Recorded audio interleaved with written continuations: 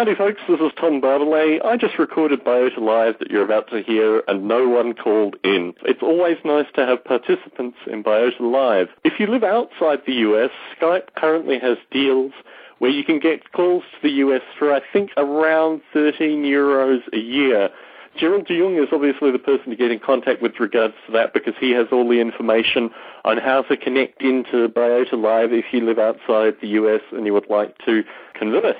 More importantly, I'm also willing to move the Biota Live time to allow international participants to call in either via Skype or via landlines. So if you would like to talk about a topic and you live outside the US and you would like a specific time, please get in contact with me, tom@noble8.com. If you've heard the Jamie Matthews talk recently, I will also do Skype-related conversations that are put out in the podcast feed in a similar way. So if you would prefer to chat with me via Skype and have that recording put out in the podcast feed, I'm open to that as well. tom@noble8.com. Enjoy this evening's solo Biota Live.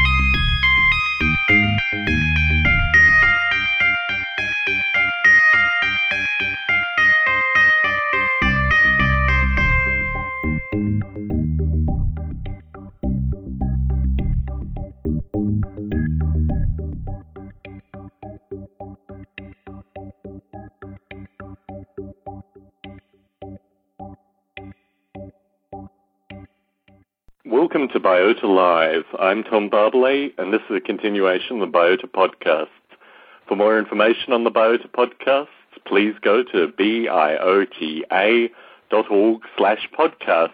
I'm hoping to have Justin Lyon on this call as well from the UK. The next episode on Friday, August 22nd, 8 p.m. Pacific, Zan Gill will be discussing her book and ideas coming from her book. I've had some correspondence with Zan during the week, discussing the idea of a history of artificial life per Gerald and my discussion last week. So I put to Zan that perhaps the history of artificial life was the next possible book idea, with the view that there are a number of undergraduate and graduate students that are currently studying artificial life in one section of their studies or devoted, as Jamie Matthews is doing currently. So there's clearly a need, basically, for a history of artificial life in book form, so I will put that to Zan next week. The week following that, we have a number of topics. I mentioned 3 possibilities last week, but we're still trying to work out where people will be placed to come on and talk about some of those issues. Well, some news and notes before we start on this evening's topic. The Facebook groups have grown. I received correspondence from Adam of Graythumb Boston that he has started a Graythumb-specific Facebook group, and if you would like to join that, search for Gray with an E and then thumb as 2 separate words, and you will find that particular Facebook group. You may also be able to find it through the biota.org community on Facebook group. There may be a link associated with that. So through the week, I've been befriending a lot of people, and I'll talk a little bit about that with regards to future Graythumbs. But I just wanted to follow up with regards to my chat with Jamie Matthews last week. It was wonderful to have Jamie on and have his insight with regards to the A-Life 11 conference. For folks interested, I followed the conference through Jamie via Twitter, and if people are interested, my Twitter name is Barbalet, my surname, and Jamie's is the letter J, the number 4, M-I-E, if you're interested in artificial life developers on Twitter or just general musings. One thing that came through the Jamie Matthews chat was his use of the word amateur, and I think this is something which will come through in this evening's topic with regards to the quality of life associated with artificial life development. But on a personal note, I was reflecting on my own kind of history with regards to developing artificial life, and particularly my early liaisons with academia. For people who are familiar with the legacy of the Noble 8 development, it was started when I was 19 and at university, and certainly the academics that were around me, the philosophy, and when I continued on, the computational physics academics that I was around, were certainly not particularly sympathetic to this idea of artificial life or even concepts in simulation. I think the contemporary situation with regards to academia has really only happened probably in the past 4 or 5 years. So for folks who are students currently who can't understand why there are so many hobbyists and not more academics with regards to artificial life, a large portion is just the slow uptake in terms of artificial life as a potential discipline venting into a wide variety of fields that we have already discussed. So that's the historical legacy associated with, I think, why there are so many hobbyists in artificial life. So rather than amateur, I want to push Jamie Matthews into perhaps using the term veteran to describe the folks that he sees as hobbyists but not academics. Because ironically, this amateur, speaking to you currently, spent about 4 hours last night doing peer review on 2 academic chapters. And I think certainly this is the legacy that I'll be discussing more in this evening's topic, that ironically the hobbyists are actually doing a lot more than the name suggests. In any case, Graytham news. There is a lot of Graytham news, and I'd like to thank all the folks that corresponded with me via Facebook this week and also via email in terms of setting up a number of new Graytham chapters. For the benefit of folks listening in, I'm going to say these chapters relatively slowly and explain some of the background with each of them. But obviously, Graytham Boston is the flagship. It is the original chapter. It's been going for more than 2 years now. And Adam and Brian and people like John Klein and Martin C. Martin, all these kind of people are associated with Graytham Boston. Adam characterized it as having probably the most academic-centric of all the Graythams in terms of speakers. I think certainly Silicon Valley and London have had a certain number of academics come through. Next one, obviously, Graytham San Francisco in the Bay Area. This is an active Graytham. They're having monthly meetings. I'd like to send out a shout-out to Asher Yadgar and all associated with Graytham San Francisco. So if you're in the San Francisco Bay Area, that's definitely a Graytham to check out. And they have had a wide variety of folks. I've tried to put up as many of the Google videos as possible associated with Graytham San Francisco to give people a general sense of what's going on there currently. I know there was a Graytham Boston video posted today as well on the Graytham blog, greythumb.org/blog, for folks interested in seeing that video. There is Graytham London, and Graytham London has an eclectic group of folk. According to Bruce, there were about 60 or 70 folk that gathered at the last Graytham London. I haven't heard when the next meeting's going to be with regards to Graytham London, but if you are in the London area, please get in contact with me, primarily Tom at nobleape.com. I'll forward you on to all the other folk that are part of Graytham London, including Justin Lyon, who was going to be on the call this evening, hopefully still will be on the call this evening. The fourth Graytham is what I'm calling Graytham Benelux, from the discussion with Gerald de Jong last week. And that's basically the Graytham Netherlands, Belgium, Luxembourg, that area in Europe. And that's being headed by Gerald de Jong, and it will possibly be meeting, I think, in early September. From what Gerald said last time, it could be late September. But you can contact Gerald directly if you just go to darwinathome.org, all one word, Darwin at Home, and contact Gerald directly with regards to your interest if you're in the Netherlands area. The next Graytham is Graytham Brighton, and if you heard Jamie Matthews speak last week in the podcast feed, you will hear from one of the 2 founding members of Graytham Brighton. So if you're in the Brighton area, and we'd like to see, obviously, some movement between Graytham London and Graytham Brighton, but if you're in the Brighton area, and I know it's right next to the University of Sussex, which is a big A-Life school currently, check it out. Get in contact with me, Tom at nobleape.com. Alternatively, through Facebook, if you join the Biota community on Facebook, you should be able to find Jamie Matthews relatively easily. I've also given out his Twitter account, j4mie.org, will also get you in contact with Jamie Matthews. There is a Graytham LA as well, Los Angeles as opposed to Louisiana, although with Steve Grandin in Louisiana, perhaps there may be a Graytham Louisiana in the near future. However, Graytham Los Angeles, there are 5 people associated with that. People such as Travis Savo, folks will remember Travis from Biota Live's past, and it's going to be quite an eclectic group by the looks of things. Adam was in correspondence with them today to try to get a sense of what direction they'll go, and certainly with game development and movies and various other things coming out of Los Angeles currently, that could be a very dynamic Graytham group. So if you're in Los Angeles, get in contact with me, Tom at nobleape.com, and I'll put you in contact with the group that's setting up Graytham Los Angeles. What are we up to now? 6th, the 7th Graytham, Indiana.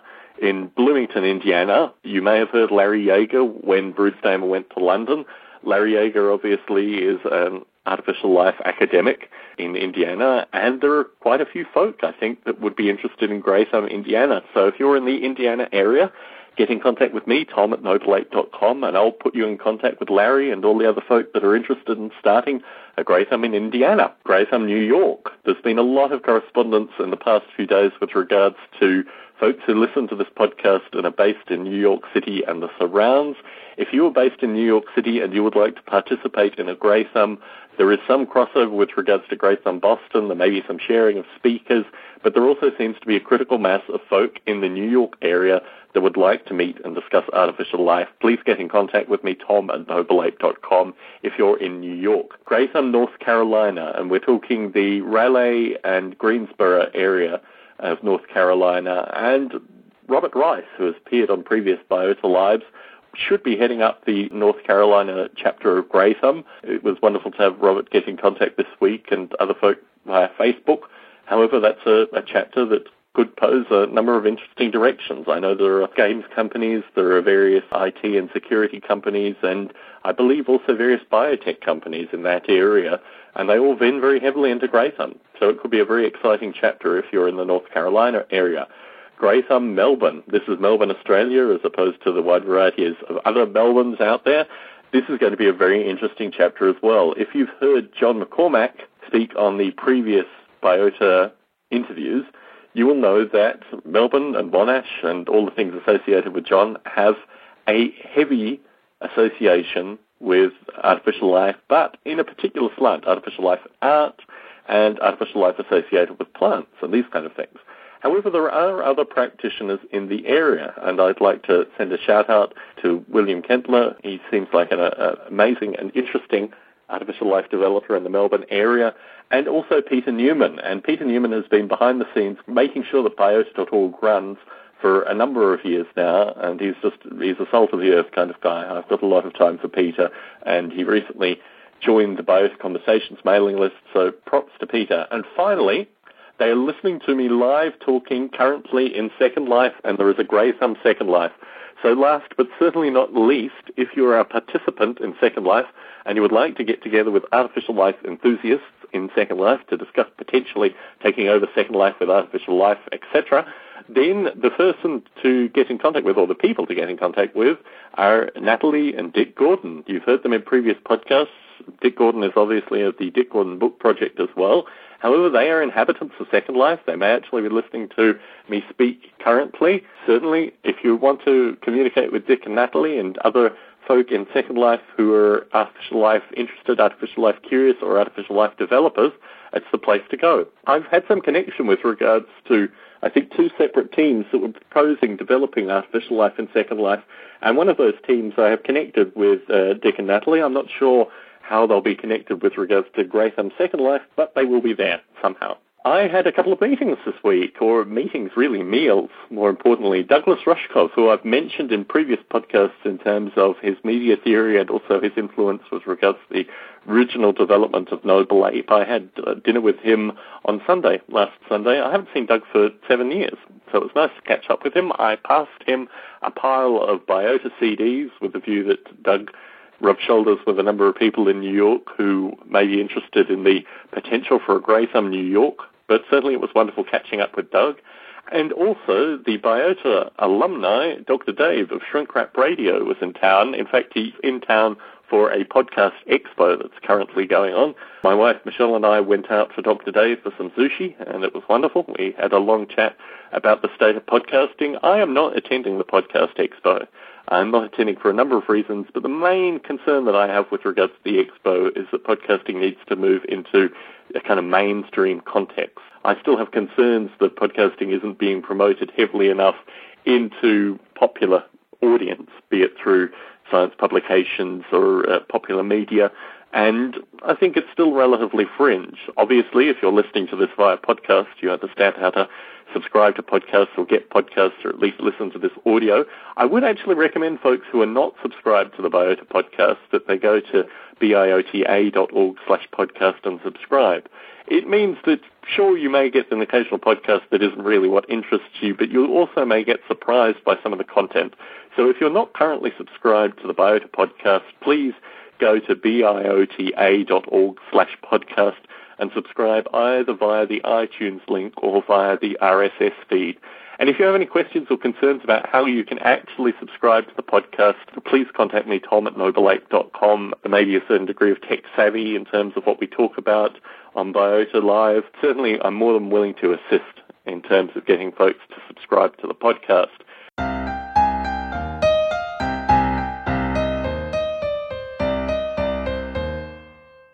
The question for this week related to the quality of life, and this is an ongoing issue.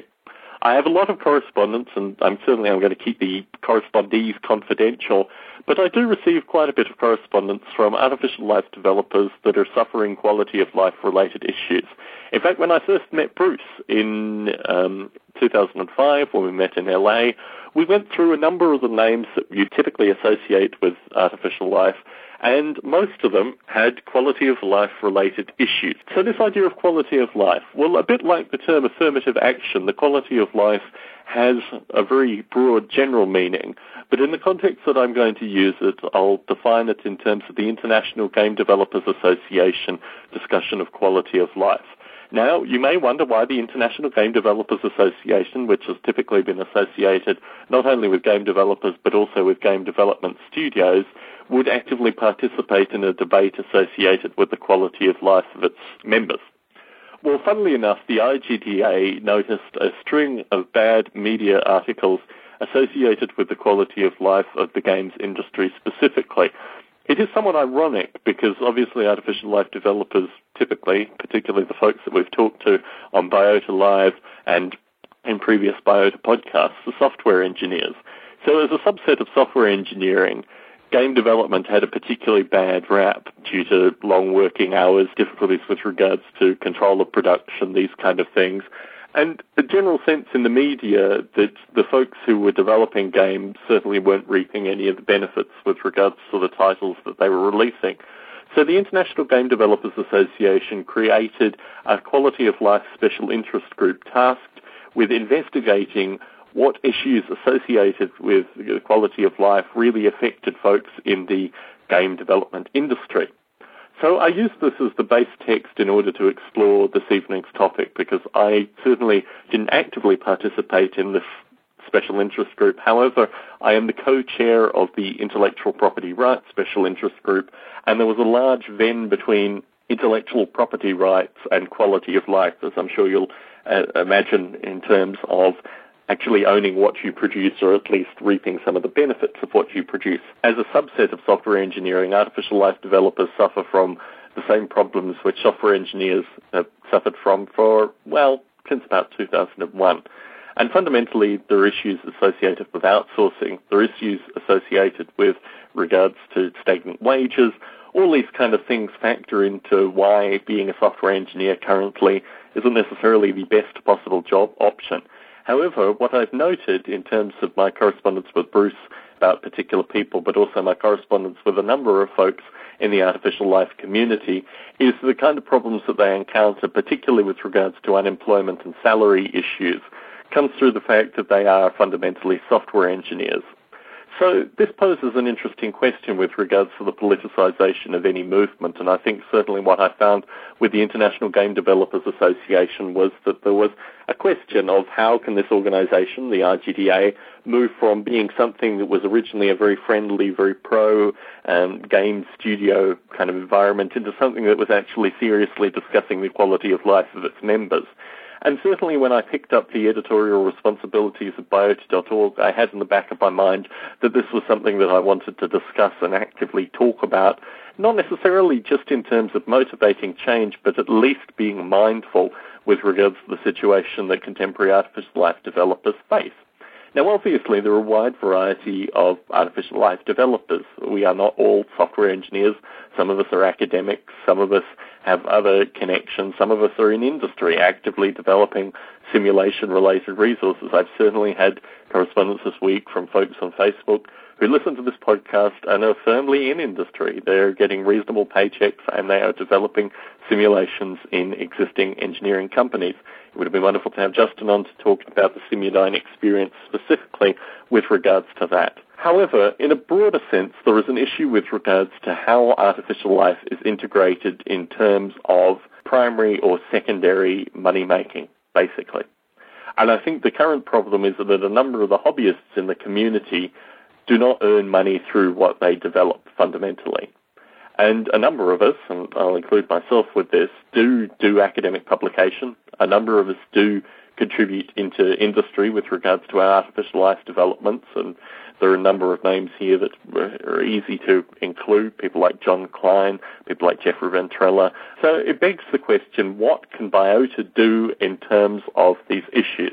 So I wanted to take a step back and explore how we have a situation with a number of contemporary hobbyists that are doing academic publications, a number of contemporary hobbyists that are doing contributions into industry, and what the issues are in terms of how these things impact on quality of life. What's particularly interesting here is the legacy, as I've described initially with regards to the Jamie Matthews discussion. The people who are getting interested in artificial life currently may not appreciate the difficulty associated with artificial life practitioners that were developing artificial life projects 10, 15 years ago, and certainly through the winter period of the 90s with regards to artificial life development. There's always been a question, and if folks are familiar with my Floss Weekly interview, you will know what I'm talking about here with regards to the perception that artificial life is fundamentally a curio, a toy, something which could be integrated in games if the artificial life developers just got it right.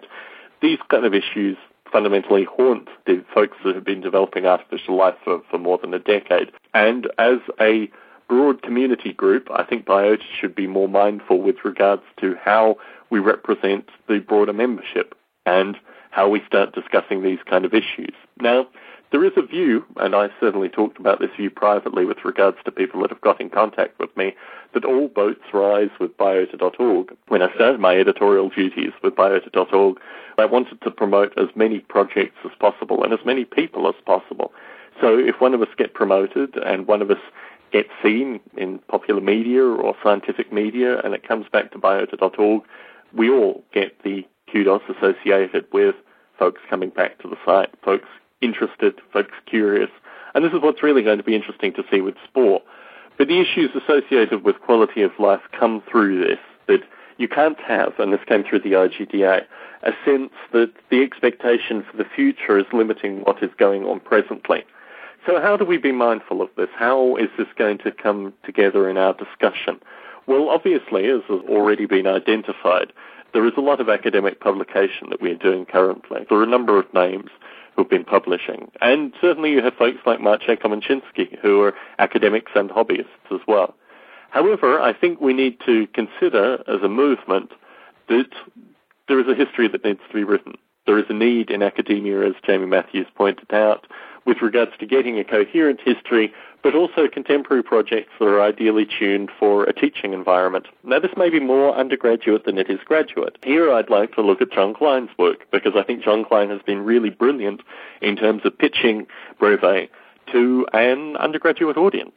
And this is something that we can all consider. I'd like to talk a little bit more about industry and the interface between artificial life developers and industry, because I think this is also another interesting point. Now, I've had a number of off-the-record discussions with folks in industry, and particularly folks whose companies have had a great deal of benefit from artificial life development, and they are caught in a catch-22 issue. I'm going to talk a little bit about that in a minute. If you put your project out there, particularly if you put your project out there through an open source license or these kind of mechanisms, it's only a matter of time before folks in industry get interested. Now, this has happened with a number of folks in the community, and the way in which the interaction with industry occurs typically comes through an open source interface. It would be really interesting to have someone like Jeffrey Ventrella on to talk about his own particular experiences in terms of maintaining a proprietary component to his development by not releasing the source code. But certainly my experience and a number of other folks have had experiences with industry where our software has been used and it has been given a certain degree of street credibility. Now, the International Game Developers Association talked a little bit about this street credibility with regards to game development, and they were very, very critical about this interface with industry. We get a little bit deeper in here because ultimately if you decide to release your project open source, and here I am talking to Scott Davis in particular, who requested an additional discussion point associated with open source and artificial life, I would probably be the first to say that there are problems with the existing open source methodology, and this is certainly something that I've posted in the Biota Conversations mailing list, because I think the kind of open source licenses we use as artificial life developers will ultimately affect or in some degree change the quality of life that I'm discussing currently. Well, let me explain that a little bit. I have been developing open source with Noble Ape since it was created. But when I first started developing Noble Ape, I was releasing the source code with minimalist licensing. Let's just put it that way. I've always had a healthy disrespect with regards to software licenses, full stop. And I think this is the legacy in terms of GNU, that my metaphor with regards to GNU is it's a bit like gun control by building bigger guns. The idea that you need a license that's specifically tailored to be against software licenses seems to be a kind of introverted contradiction in some regard. My own thinking is that we need to have some degree of copyleft protection. This could come in the Creative Commons. This could come in a wide variety of licensing methods, which says if you make money from artificial life software, you need to contact the artificial life developer and work out what is happening. Work out whether you can hire the artificial life developer, work out whether the artificial life developer would like royalties, but if you're making money from artificial life software, you have a duty of respect to contact the developer in some regard. Some inside baseball here. After I appeared on Floss Weekly, I was contacted by a fellow in Australia who got me in contact with the OSI board, and the OSI board was concerned that the Ravenbrook license that I used for Noble Ape wasn't compatible with the OSI board's definition of open source. Now, the OSI board is a very curious entity. However, it is the entity that regulates the use of the term open source through trademarks primarily, but also through kind of community lip service that open source developers have given them. What I found particularly curious was that there was no open source license that catered to copyleft, which describes the interaction that I've described in terms of the potential profiter contacting the open source developer and making some communication with regards to what will actually happen. There was nothing that was brief, and one of the great problems associated with open source licenses is people don't read them. They just say, oh, it's open source, oh, I'll use the software, oh, it doesn't matter. And that's just the nature of these things in companies that would be using these kind of programs. So there's a fundamental problem there. And the final point that I wanted was biodiversity. Now, biodiversity here could just mean connected to Biota, but I certainly don't want a third-party enterprise, company, non-profit organization attached to my source code, my software. That seems pretty reasonable. I think as we move forward, and certainly through the Evo Grid, this will become a greater concern, but also any future collaboration between the various artificial life projects that are currently released under open source licenses, there are going to be issues with regards to license clashing. And to be perfectly honest, and I know I'm talking to friends here, my concerns with regards to the OSI board is that they aren't addressing these kind of issues. They certainly talked with me about them, but they didn't give me any conclusions.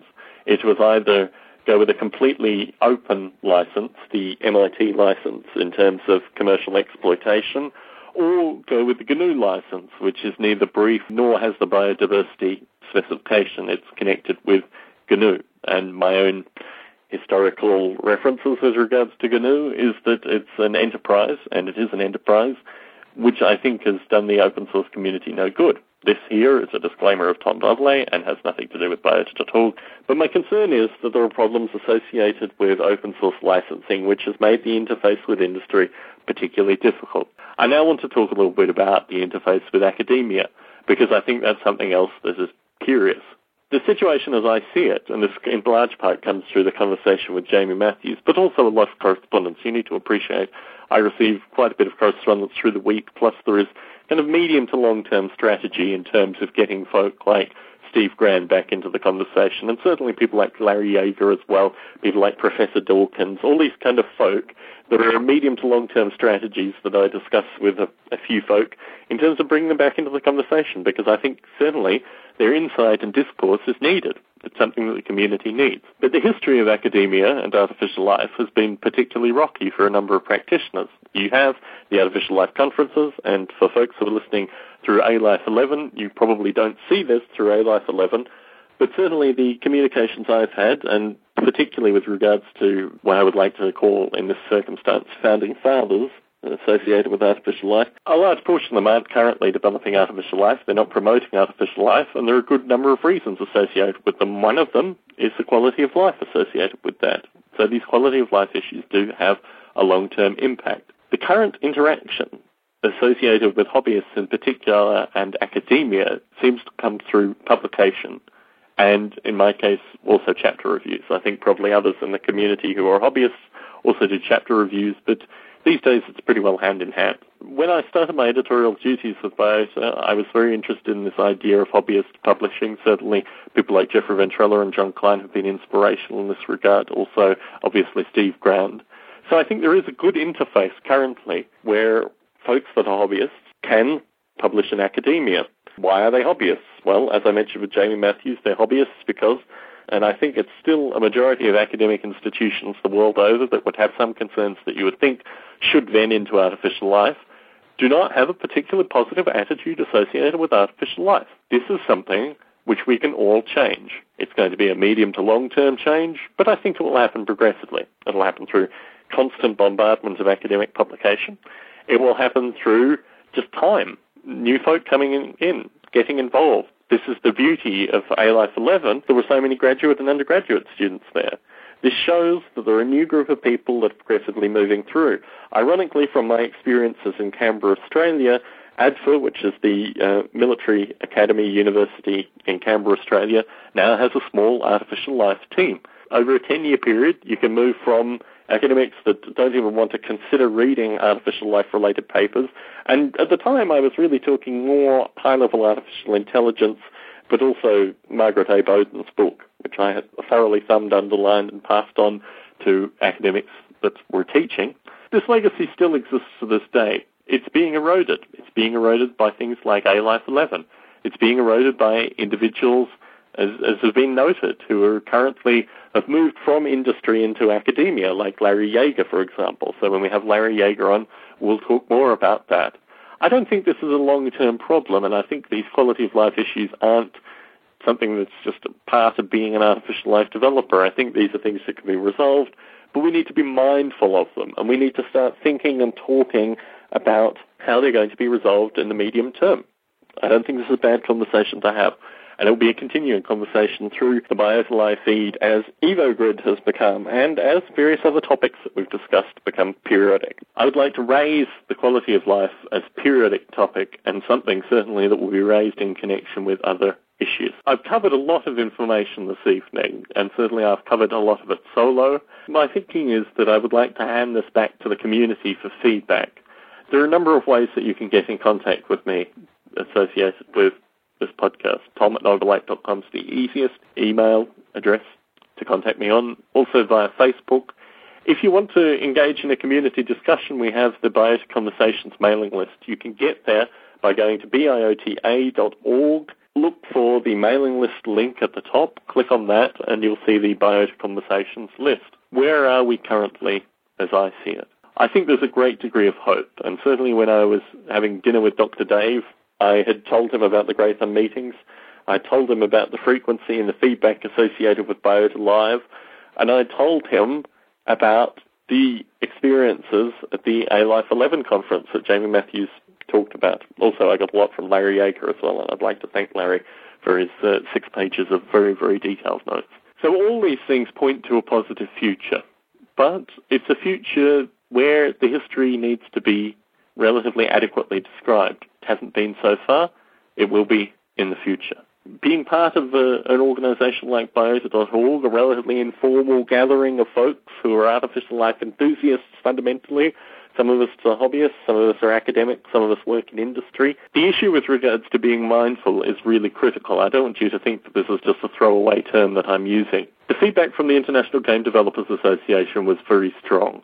As soon as the conversation was had, things started changing in the game development industry. The first thing that happened was a few companies decided that they could get a lot more kudos if they actually started to move towards these kind of best practice methodologies that the IGDA had proposed through their Quality of Life Special Interest Group. So part of being mindful is to talk about these issues and to start moving forward in terms of just having a discussion. This should also impact towards the kind of best players in the field. So in academia, this is already happening. I mean, Jeffrey Ventrella would not be or could not be on this call this week because he is up in Canada. He's teaching courses for, I think, 2 or 3 months. Folks are reaching back into the hobbyist community at least and saying, you have an amazing insight, you have amazing knowledge, you could teach courses. And I think this will happen in the future. I think it's probably already happening with John Klein and others. So I'm not particularly fussed with regards to the academic component. The issue with industry has always been more difficult, and I'm hopeful for the future primarily because you now have a super skilled group of people who have not just studied artificial life in their basement, so to speak, they've studied artificial life in classrooms as well. The linking between artificial life, informatics, bioinformatics, artificial intelligence, computational biology, there are a wide variety of Venns. I would like to also say philosophy and political science, people like Dr. Paul Johnson, doing amazing work in these areas using artificial life-centric methods.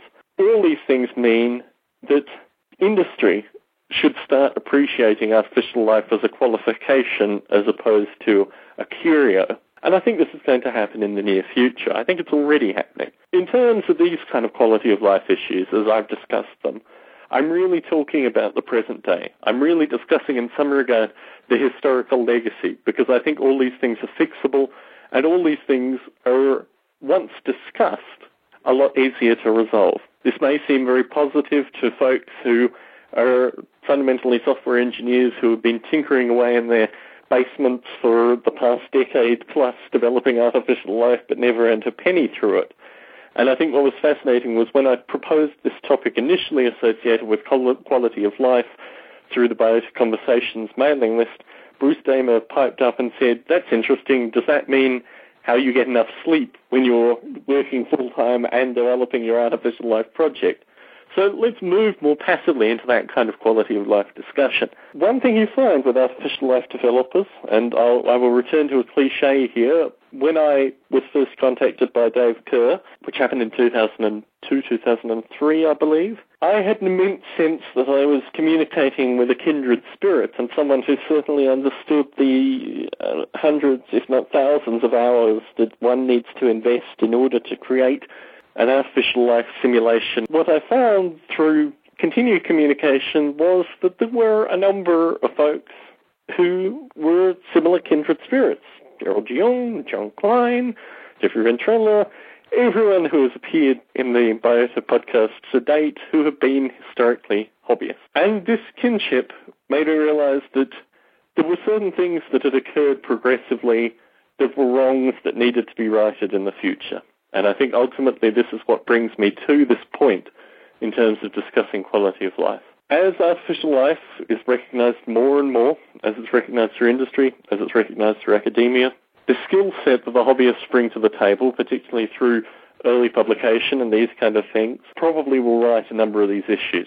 The question currently is whether Biota will act as an organization of passive discussion, as it has done to date, or whether it will act as a representative of these individuals in a kind of collective way. And this is an interesting point. I want to pause here and give a little anecdote with regards to my history. If you put my surname into Amazon, you will find 2 Barbalets. One is my father and the other is my mother. My father's background, as you'll see through the Amazon search, was with regards to studying labour unions. And my childhood, from a very early age, was going to large labour unions, mining unions, a wide variety of manual labour-related industries, let's just say, and watching my father talk with the union leaders. My father befriended a number of these union leaders, and certainly in my late teens, I reconnected through the union leaders' children with them. In the US, it's very difficult to talk about unions in any kind of positive light.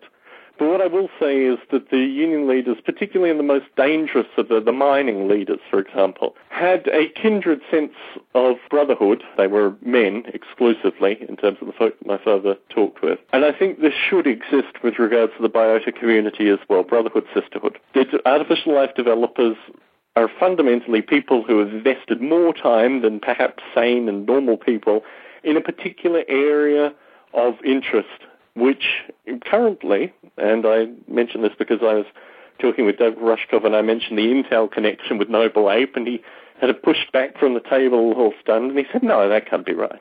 I said, it's perfectly right.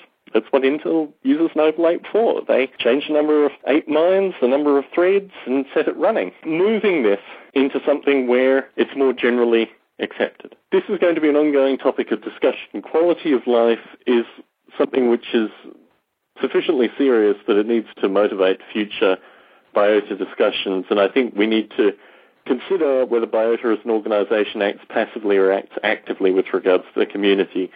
I switch between both views. I don't have a particularly fixed view. I think we can do a lot of good as a passive organisation, and certainly in terms of just mindful discussion, I think there's a lot that can be done just purely by raising the issue. However, I think also, and this came through the Jeffrey Ventrella flow situation, we need to, as a community, start actively discussing when these kind of issues occur.